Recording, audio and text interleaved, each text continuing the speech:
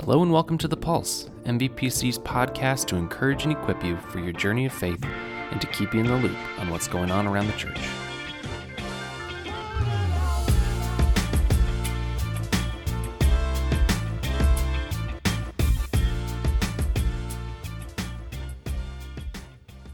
Hello and welcome to episode 56 of The Pulse. My name is David Miles and I'm a part of the staff here at MVPC. I hope your week is going well. Hope you're enjoying the sunshine. I know I am. It is always so uplifting to look outside and see blue skies and sunshine. This last week we went down to Atlanta, our children's ministry staff, our youth staff, and myself, along with a couple student leaders, and we went to the Orange Conference in Atlanta, Georgia. It's really geared towards this idea of the church and families partnering together to invest in the lives of the next generation. In conjunction with that, there was the Rethink Conference, which was for senior leaders in churches. And so as we went down there, I had the opportunity to participate in both types of conferences. And although it was a little bit rainy down there, it was so uplifting and encouraging to be with 8,000 church leaders, staff, volunteers, senior pastors, children's pastors, youth pastors, and everyone in between to talk about how we can lead well in the church. And if you've been to a conference, you know that when you leave, oftentimes there are so many ideas that you're wrestling with, so many different concepts and strategies, solutions, and you're left trying to sort through all of that to figure out what is most helpful for your particular context. In one of the sessions, there's a question that was posed, and it was something that has really stuck with me over the last several days. And the question was this: what if we created Sunday experiences for people in pain? What if we created Sunday experiences for people in pain? And I'll expand that to say, what if we did ministry for people in pain? Because if you watch the news, if you have conversations with your friend and loved ones, you know that there's a great deal of pain and suffering in the world. It is the nature of the fallen world that we live in. There is pain and suffering, and we have to navigate all of that. So how do we, as a church, create experiences for people in pain? Now, in saying this, the goal is not to create downer environments, is not to create woe is me atmosphere, but how do we help people who are in pain navigate that? How do we help them walk through those seasons of pain? How do we create a safe environment for people who need to feel safe and welcomed, people who need to feel encouraged and uplifted? And there are three key steps, if you will, for helping to do this. And these aren't the tangible, practical steps, but they're values or atmospheric sorts of things that we can provide people. And the first one is this: we need to create a place where people can be vulnerable.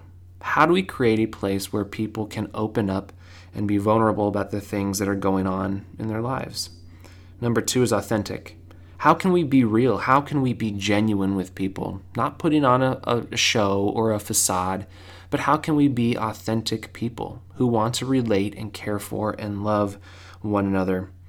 Number three is confidence. How do we create an environment where there is a sense of confidence in the church to come alongside, to walk alongside people who are in times of hurt and pain and suffering? How do we create an environment of confidence where even those from the outside know that if they come to Maple Valley Presbyterian Church, they are going to be welcomed in, they are going to be cared for, they are going to be loved? And number four is grace. How do we create an environment where there is grace for people who have made mistakes, for people who are going through hardships, difficulties, seasons of pain and suffering? Another question that was asked in relation to this was, how do we help leaders share the kryptonite that goes along with their cape?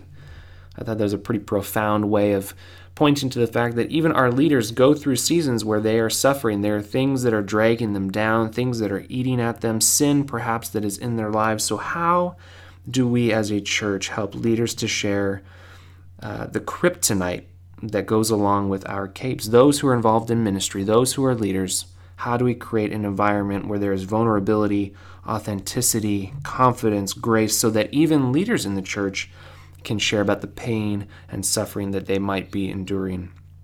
This is a hard question to wrestle with, and oftentimes it's one that we disregard because it's a lot easier to walk through the doors on Sunday morning than to put that mask on and pretend like everything is okay.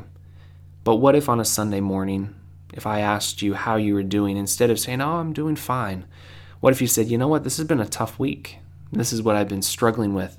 And in saying those things to me, you would know that I'm going to do my very, very best to provide you with a safe place, a place where you can feel confident that you're going to be cared for and loved, that you're going to experience the grace of Jesus Christ.